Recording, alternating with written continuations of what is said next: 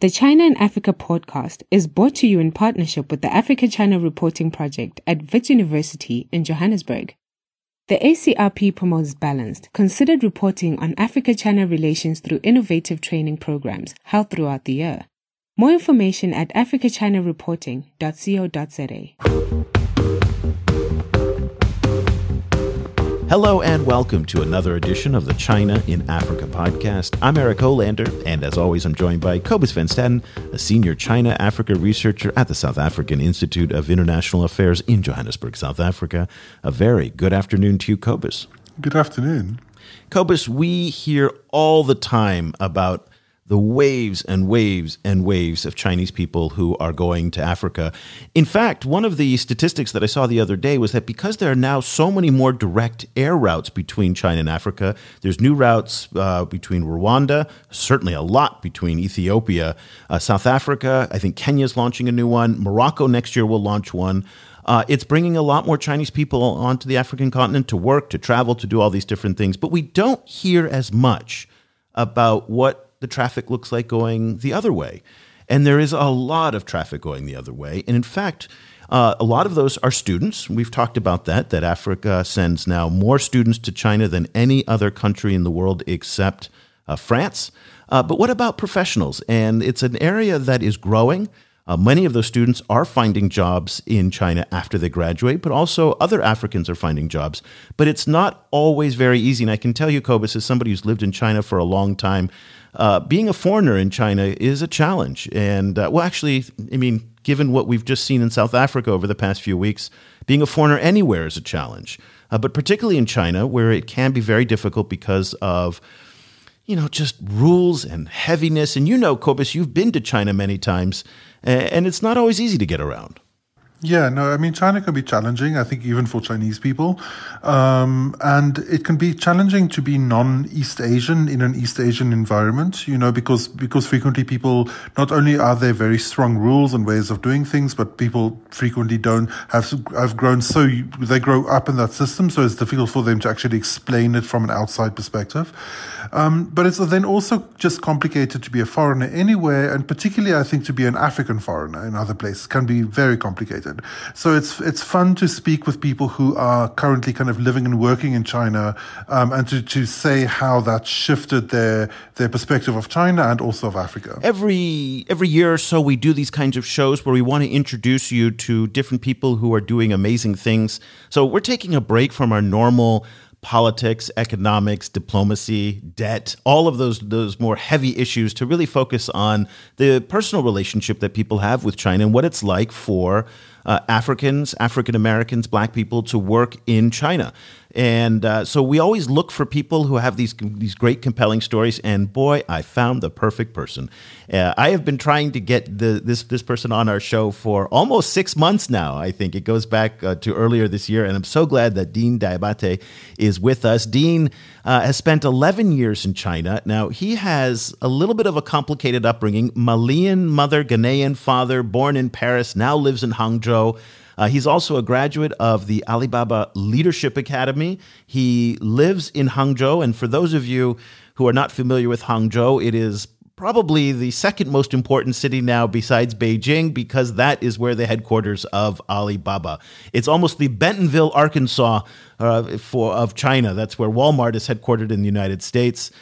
Dean, thank you so much for joining us and for finally making time on the show, because I know it's been difficult coordinating schedules, but we're so glad to finally have you on the program. Yeah, thank you. Thank you again for having me on the show. Well, let's start with a very open kind of question about your China story and how you made it to China and what drew you there. 11 years ago, being in China for a long time is, again, we talked about not easy, but at the same time, very, very rewarding, but it can be a challenge. Tell us a little bit about your story and how you made it from, through Africa to France and all the way to China. I'm more than happy to tell my story, which is actually pretty common, because back in Europe, in Western Europe, a lot of times when we go to university, we have those kind of internships to do, and usually with those internships in universities, are done abroad. So my university told me that I needed to go abroad, whether it was in the US or anywhere in the world, but in France. And I basically chose China or Shanghai as my internship location based on a friend's recommendation who just came back from Shanghai and saw that this city was actually perfectly a very good fit for me and my personality. And he said, you should really go to Shanghai for your 6 months internship because I'm sure you'll love it. And that's how I ended up in Shanghai in the first place. What year was that? It was in February 2008. Yeah, so that's a long time ago. Yeah, that's right around the time of the Olympics too, when there was a lot of excitement in China. Exactly. So I arrived here in February 2008, did an internship for 6 months in private banking, right on one of the main streets of Shanghai. And my internship was supposed to last for 6 months, but eventually I just decided that I wanted to prolong my stay in Shanghai to discover a little bit more. So upon completion of my internship, I called my school and I said, "Look, guys, I do not want to come back this year. I want to take a gap year and work a little bit more in Shanghai to understand better this." Amazing economy, this amazing city, and this amazing culture that is the Chinese culture. So instead of going back that year, I actually started the business with two of my friends who are both from Sweden, and we started the first Scandinavian-focused private bank in Shanghai or in China, and I was one of the main founders of the company. And later in the year of 2009, I eventually went back to finish my degree in Paris. And at the time of my degree completion, I actually had the news that my partners made it to sell the company to the main competitor. So I was very happy. I was 23 years old at the time of this sale. And I said, this is a signal that Shanghai or China is calling me back to say, I have to go back home, or I have to go back and kind of like find out a little bit more about what China has to give me in terms of learning about myself, learning about people, learning about business, et cetera, et cetera. So I went back to China actually in March 2010. So, as someone who's lived in China for a long time, and not only for, over a long length of time, but also over an era where China itself has changed quite a lot. And there's been real kind of political revolutions within China over the last 10 years or so. How has China changed from your perspective from the inside of China?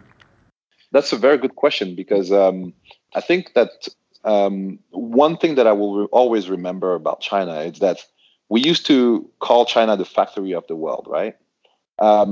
But a couple years ago, back in, I think it was after the Olympics and after the Expo, the government made a mandate to turn the economy around and make it a consumption economy.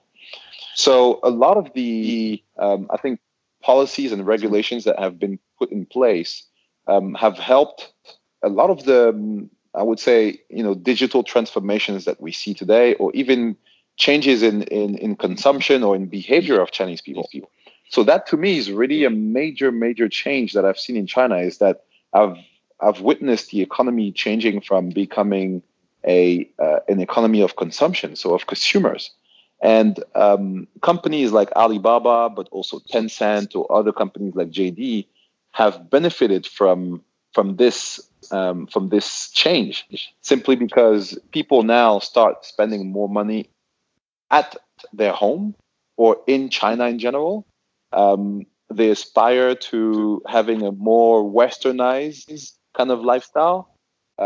They definitely develop a certain personality that is proper to the Chinese consumer, rather than being a copy of the Western way of living.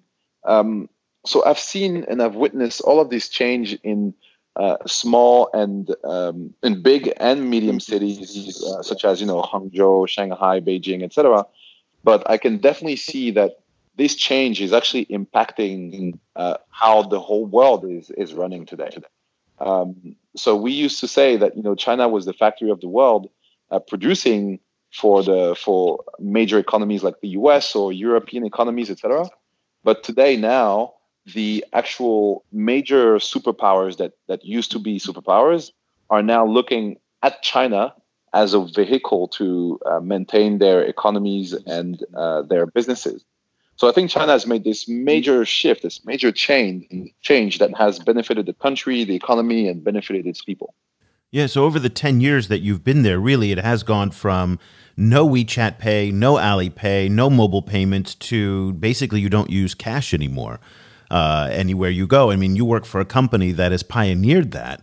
I mean, it's hard to explain to people who haven't experienced Taobao. Taobao is the kind of Amazon, eBay, you name it, all wrapped up into one, how amazingly convenient it is. And this is, I'm not shilling for Alibaba. I'm telling you as a consumer of Taobao, it is remarkable. You want something, you scan the barcode, you take a picture of it, bam, it shows up at your house in a few hours later, sometimes, very, very quick. I want a Dairy Queen, milkshake, bam, there it is. It is just remarkable. But so I guess the speed with which China has evolved technologically is there's nothing like it anywhere in the world. And they are proud of it in one sense, but it's come at a real tremendous price. In terms of the Chinese management approach, your former boss, Mr. Jack Ma, was very, very outspoken on how hard he pushed people at Alibaba, pushing this thing called 996, 9 o'clock in the morning till 9 o'clock at night, 6 days a week. Oftentimes that meant 7 days a week. And the Chinese work extraordinarily hard. So when we look at the transformation that's happened in China, we see where Africa is today is at the early stages of that. We're starting to see the first green shoots of some of the things that are going on in China happening in Africa. E-commerce is starting to come up. There's a more connected mobile economy and things like that. As somebody who really looks at the tech trends and also spends quite a bit of time in Africa as well, what are some of the things that you're seeing in China that you think can be brought over to Africa and are applicable to Africa? And what are you thinking that maybe should be, Africans should avoid when they see in the China market, when they're looking at what's happened in China? Yeah, so I think you've raised a couple of very, very good points, which is that China basically has really constructed its economy based on consumption for the past few years. And all of that consumption with 1.4 billion people, technology had to be at the core of making such miracle happen. And technology like, big data, cloud computing, but also everything related to mobile payments, transportation, logistics, everything related to supply chain has been at the core of driving that change in the country. So if we look at Africa today, I think there is something that most of the what makes Africa different to China is a unification factor. So today, Africa is 54 countries, but China is just one entire country with it's total unified, and it's governed by a central government. Africa is governed by many different governments, or each country is managed by its own government. And what makes the biggest difference between the two continents is basically, number one, the fact that Africa is totally not unified geographically. China is. And any goals that China needs to have happen in Africa, or African people need to have happen in the continent, is some company or some of the world or the African leaders need to unify the country digitally. So when we look at all these major differences, I like to say that the challenge ahead for us as Africans is to find a way to unify our country via digital technologies. So China being at the forefront of digital technologies and everything that is related to cloud, to big data, to logistics, to payments, etc. Of course, it's very inspirational for any entrepreneurs or any major companies in Africa that is looking at unifying the continent digitally. And so there is a lot of learning that China had to undergo over the past, I would say, 20 years in order to build its own digital economy. And I think that Africa, of course, all the countries in Africa can learn a lot from the country or from any companies that have made it in China, such as Alibaba or Tencent or any other major companies. However, I would say that it is very important for any African countries to remain sovereign of, their future, and that includes making sure that, all the new solutions related to technology or related to making the shopper experience in Africa actually be African, has to be developed locally. So it's important that, as Africans, we don't only rely on China to help us, develop our way forward or make our way forward, but it's also very important for, the local entrepreneurs and local governments to really look at China as a source of knowledge for us. We can learn from China and its success. But it's also very important that we develop our own ways, just like China has done it over the past 30 to 40 years. China has welcomed a lot of foreign direct investment from the West, from the US, and they have learned a lot from the West and from America. But in general, now the country is becoming completely sovereign and completely in charge of its own economic growth.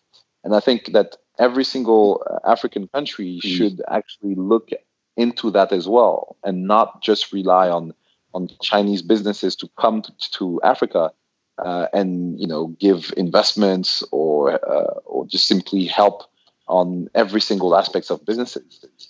That's what I believe it's extremely important. So, as you mentioned, the shift from the manufacturing to the consumption economy, really changed Chinese life in a big way.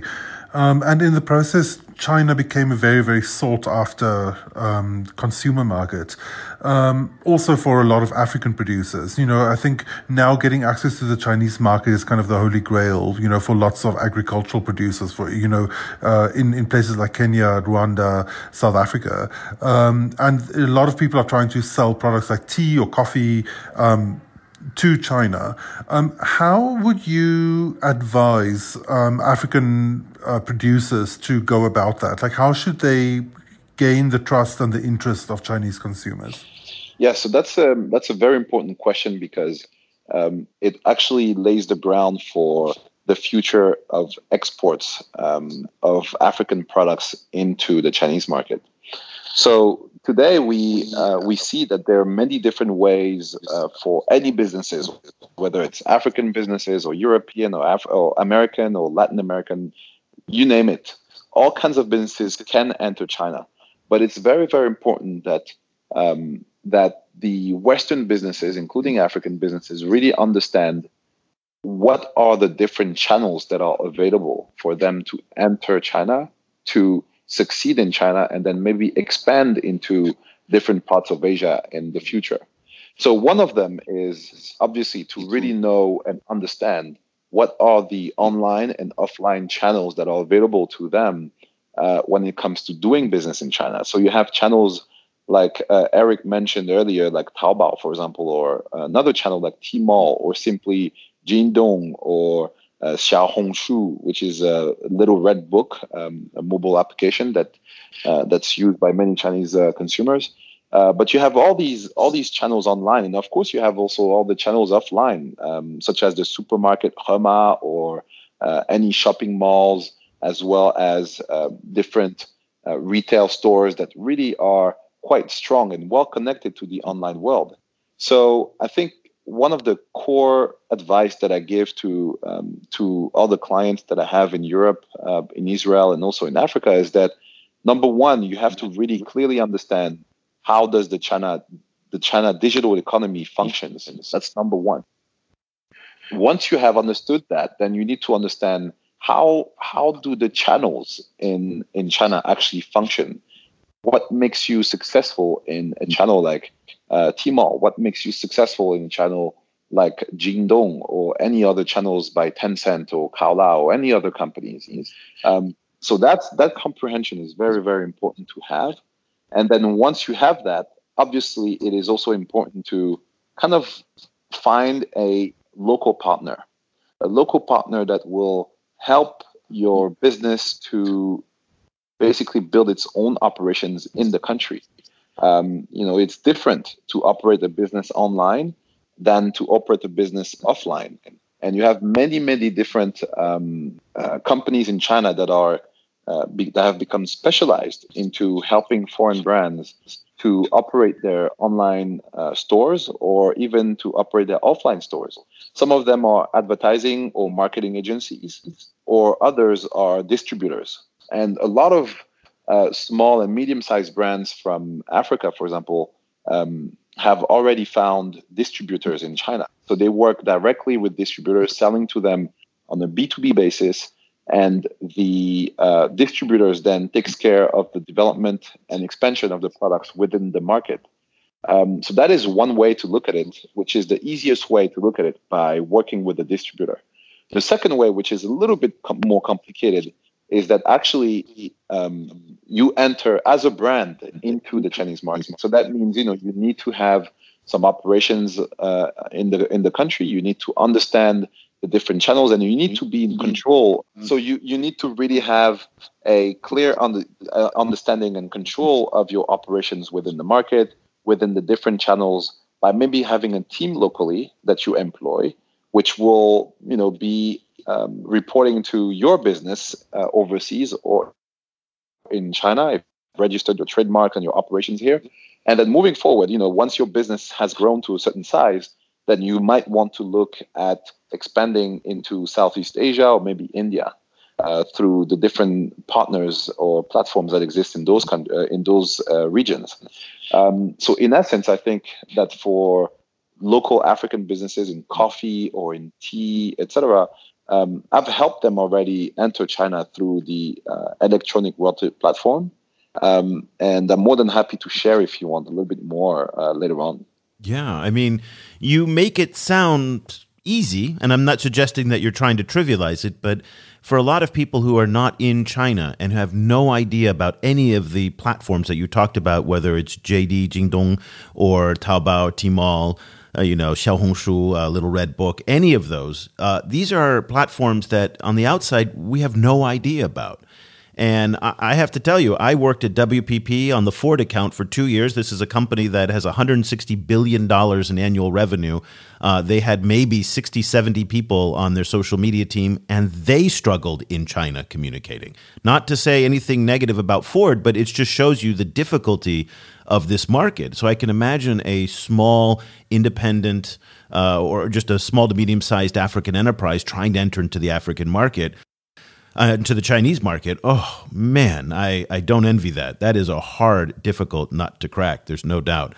Let's talk about EWTP a little bit. You mentioned it. You got some nice coverage in the press about what you're doing with Rwandan coffee. This has been in the news a little bit about what Alibaba is doing in Rwanda. Tell us a little bit about what your involvement is and what you can tell us about it. Yeah, I'm more than happy to share, actually, because this is something that really makes me proud. As an individual, as a Black person in China, who's really helping African businesses to succeed in China through one of the most powerful companies that exist in the country, Alibaba Group. I was given this project back in June 2018.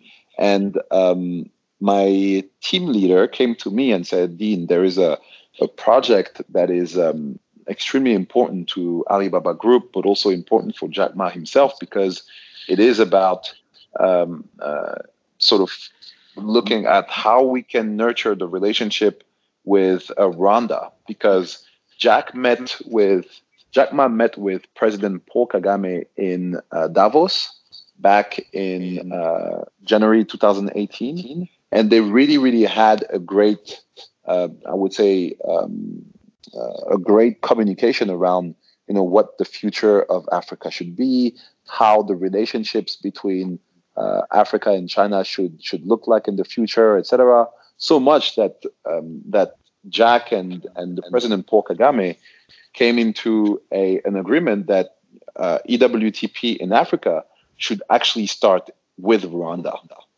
And so that start with EWTP in Rwanda was segmented into three parts. So the whole project was given to several teams in Alibaba Group. The first part was the trade segment.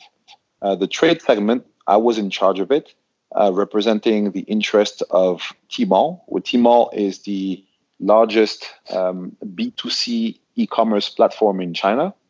So I was representing the interests of Tmall and was put in charge to identify which brands, which products, which industry I was going to focus on for import into China from Rwanda. And I decided to choose coffee because coffee or specialty coffee is a very well exported commodity from Rwanda. And since the country has made quite some remarkable, I would say, notices around the world for its specialty coffee, I said, okay, this is a great commodity for us to focus on, especially given the fact that the Chinese economy was also shifting from consuming mainly instant coffee to consuming more and more specialty coffee. So I focused on building that business model of import from Rwanda specialty coffee to Tmall. And we chose three main brands that came from Rwanda, born in Rwanda, and that are now doing business in the Tmall ecosystem to sell their coffee to the Chinese consumers. The second segment of EWTP Rwanda was the tourism segment. So tourism segment through our platform called Fliggy. So Fliggy promotes tourism destinations to the Chinese consumers from overseas and from China. And we have built an entire business model to place a few tourism activities or few tourism spots from Rwanda into the Fliggy platform so that the Chinese consumers could actually go and visit Rwanda on their holidays. And then the third segment, which is related to education, is about educating or sharing the knowledge of Alibaba to students as well as entrepreneurs and as well as government or politicians in Rwanda. So these three segments were really what EWTP Rwanda was composed of. And I was in charge of building the entire business model for the trade segment. That's really amazing. So, what were some of the challenges that the Rwandan coffee, faced in entering the Chinese market? That's another very good question because this was actually the first line of import that has been built from Rwanda to China, meaning that if we look at the transaction volumes on Taobao for Rwandan products or any African products, the transaction volumes were quite low.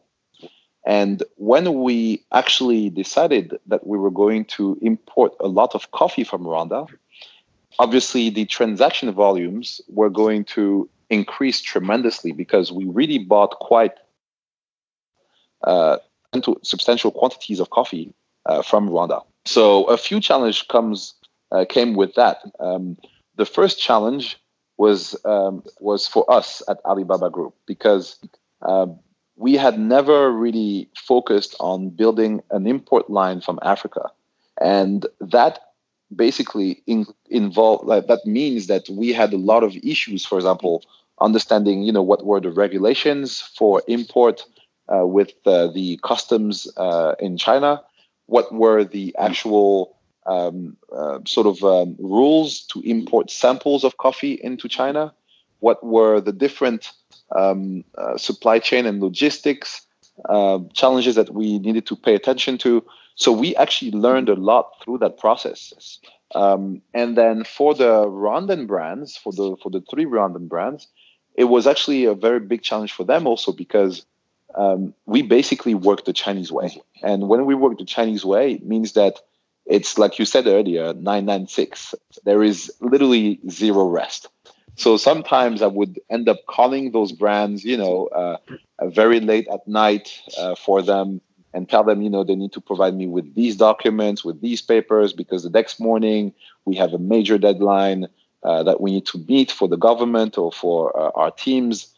So I pushed them quite a lot in order to, get to the level of sales that we are today. So that was the number one challenge, was to understand, the general logistics or the different factors that would help us to have a very strong supply chain for the import of specialty coffee into China. The second one was related to more of the knowledge base that the sellers of coffee had about doing business online. Those coffee brands were actually major sellers of specialty coffee bags to companies like Starbucks or other major brands or offline coffee retailers in the West, in Europe, and as well in the US. And for them, they were basically selling their products, on a B2B basis, and not really looking after how to do marketing, how to do operations to put their products online or even do any types of branding. And for some of them, for the first time, they really had to start thinking about, what's my business strategy in China? How do I leverage a platform like Alibaba and make sure that my future as a business in China is actually sustainable and doesn't just rely on just one channel, which is the Tmall channel? So I think for them, it really required them a complete shift in mentality from saying, at the beginning was just about, I just sell my coffee bags and that's it, to really starting to think about how to build a proper business strategy for the Chinese market to make sure that the products supplied to the Chinese market were perfectly delivered, were going to be marketed properly, and that their business was going to take another turn into developing into a new country, a new region, and a new continent. So that was a huge challenge for us, but also a huge challenge for them, which today I'm very proud to say that after a year and a few months and a couple of months into doing business with them, they're now very much used to doing business now with one of the most demanding Chinese company, but they're also used to now thinking more strategically about their future in China, but also in Asia. And that's, I think, it's a major feat that we have achieved. Yeah, it's not easy to do, and I'm not suggesting that people aren't capable of doing it, but again, breaking into the China market requires a lot of expertise, a lot of advice, experience, and things like that, which is relatively new for commodity exporting countries. And this has always been one of the key challenges for countries like Rwanda and Kenya and others, is how do you add value to the product before it leaves the port, so that by the time it arrives in China, there's branding, there's packaging, there's processing. So more of the value of the tea, the coffee, whatever the commodity is captured in Rwanda rather than by somebody else in China. And I guess, do you see this as an opportunity for Rwandan or again, any African brand, if they start to figure out how to use brands or platforms like Taobao and some of the Alibaba or JD or any of the different platforms, can they take advantage of this, or are they better off kind of staying in the commodity exporting and let other people do the upside of it in terms of packaging, branding, and adding value to the product? Yes, so I think last time I spoke with the government of Rwanda, they really made it clear that they were actually looking into adding more value to their products rather than just saying that they're going to sell their products and then do nothing else after that, not looking into branding, into marketing, into packaging, etc. They're actually looking into building a proper brand strategy for their product, for their country into China. And especially now, if we look at what's happening, what's been happening for the past few years now on the relationships between China and Africa, there is definitely a rise in the awareness of African countries or of the African continent in the minds of the Chinese consumers. Now, people in China don't look at Africa as just a place where there are wars or famine or a very high level of poverty, but look sometimes at Africa as a place now for tourism. They look at Africa, to go for safari in Kenya, or most of them when you refer to Africa, most of the Chinese people will South Africa or Kenya or Ethiopia because they have heard of safaris, but also of the coffee from Ethiopia. And today, proudly enough, a lot of Chinese consumers are actually really, really saying that Rwanda is one country that they have heard of because of Jack Ma and Alibaba Group, the efforts that we have made to promote the country in the market, but also a lot of people now in China really know that Rwanda is a producer of very high quality coffee. So this is some kind of huge shift in the mentality of Chinese consumers that I think any African businesses today can ride or surf that wave and leverage all of this positive branding that is happening in the relationships of China and Africa, but also that mentality shift that is being observed with the Chinese consumers who are now seeing Africa as a place where they could go for tourism or a place where they can buy products from. Another example that I've encountered during last year's China International Import Expo that took place in November in 2018 is that the products such as shea butter from Uganda is extremely popular in China. Yeah, I saw that as well at the Ghana Expo, and people were just mobbing to buy that. It blew me away. I just couldn't. And I was like, what are they doing? I mean, it was busloads of rural Chinese women who were lining up to buy the shea butter. And I was blown away by that. That's right. I mean, you can think about it, for me who's been living here for a long time, and for same as you, Eric, I'm sure that you have heard of the phenomena from the bird's nest, Chinese women eating a lot of bird's nest, or that product that is made of bird's nest, or that we call bird's nest, which helps, them to get a better skin or better skin tone, etc. Now, countries like, I believe it's Malaysia or other countries are running out of that product because Chinese consumers are just buying that just like crazy. So, if we look at a potential trend for any big export of African products to China, I can tell you, shea butter is one of them. Coffee is also another of them. But also chili, as well as other types of products, such as in the fashion industry, such as open shoes in parts of the country where it's actually quite warm. I know that the open shoes from Algeria are selling extremely well on Taobao, for example. So when I see all these trends or all this forensic attitude by Chinese consumers towards certain kind of products or African products, I just know that there is something that shows a very strong potential for any African brands to enter China. And now is the moment, because I would say that there are not a lot of African brands who are entering the market now. So it's pretty much of a blue ocean with not a lot of competition.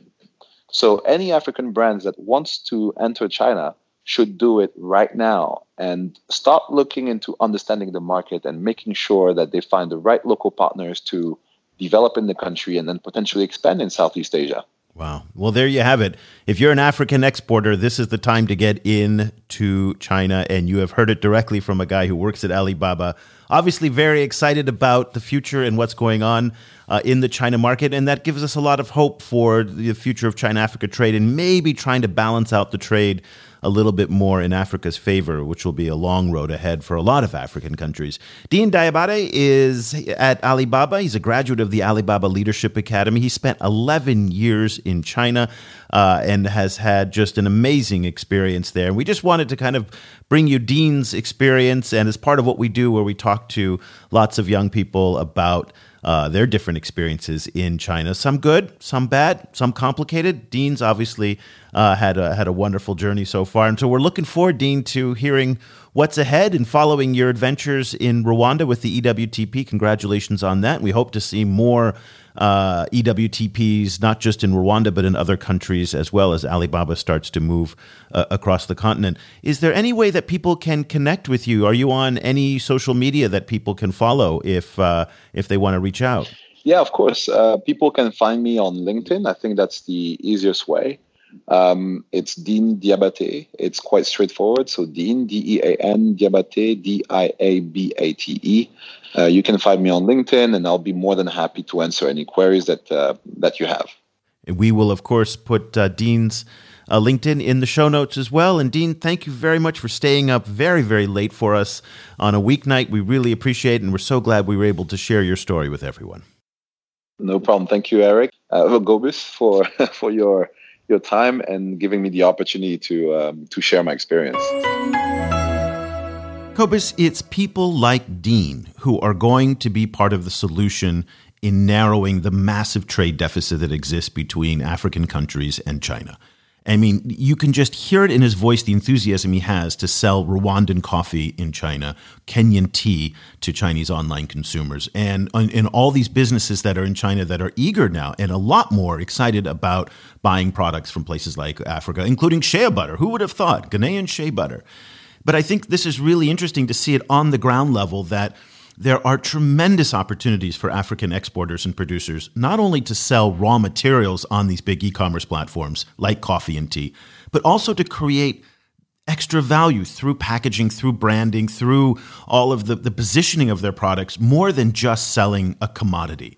And Chinese consumers seem to be more sophisticated, particularly in tier one cities like Beijing, Shanghai, Shenzhen, Tianjin, Guangzhou.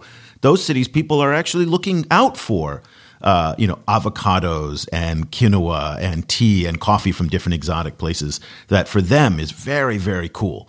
So that was very interesting. And I guess I also took away from the fact that, a guy like Dean has been able to thrive and do so well, despite the fact that China is not always easy for foreigners to succeed. And yet him being different than everybody else, with his background in France and his African parents and his international upbringing, he has been so successful despite, seemingly being different and an outsider, but it doesn't seem like it's been an obstacle for him.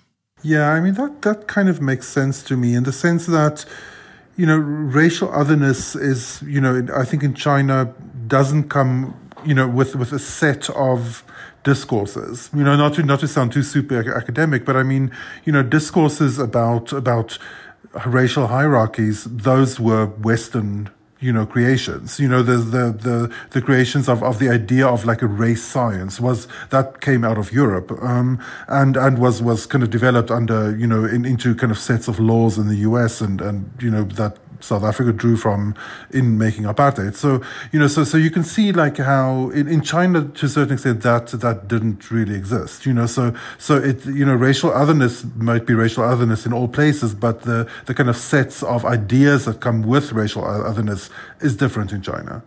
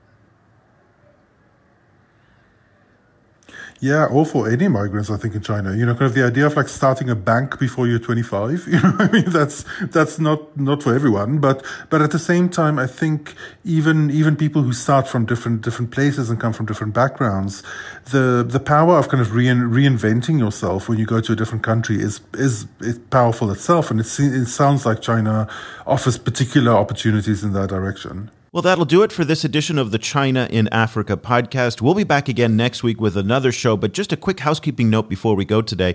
Keep an eye out on our website at ChinaAfricaProject.com. We have a lot of new things are coming. We're, in fact, relaunching the website with a whole bunch of cool new stuff. We're going to have a news feed, new daily analysis updates with exclusive reports and writing, and we're going to create something called the China Africa Experts Network, where we're bringing together artists, activists, academics, journalists, and everybody's going to come together. It's going to be kind of like this mini LinkedIn, this really cool directory. We're going to have links for you to fill out a profile if you'd like to be a part of it. But what it does is it allows you to connect with everybody directly, and we're so excited about that. More information's coming. In the meantime, also go to our website right now, and you can sign up for our free weekly email newsletter that comes out every Friday with a wrap of the week's top stories. This will, of course, turn into a daily email newsletter for subscribers, which we're going to launch sometime in the next week or so, around October 1st. Very, very excited to get you on board for all of this. And if you love China Africa news and information as much as we do, we think you're really going to love some of these new services that we're rolling out. So we'll keep you updated on that. In the meantime, for Kobus van Staden, I'm Eric Olander. Thank you so much for listening. The discussion continues online.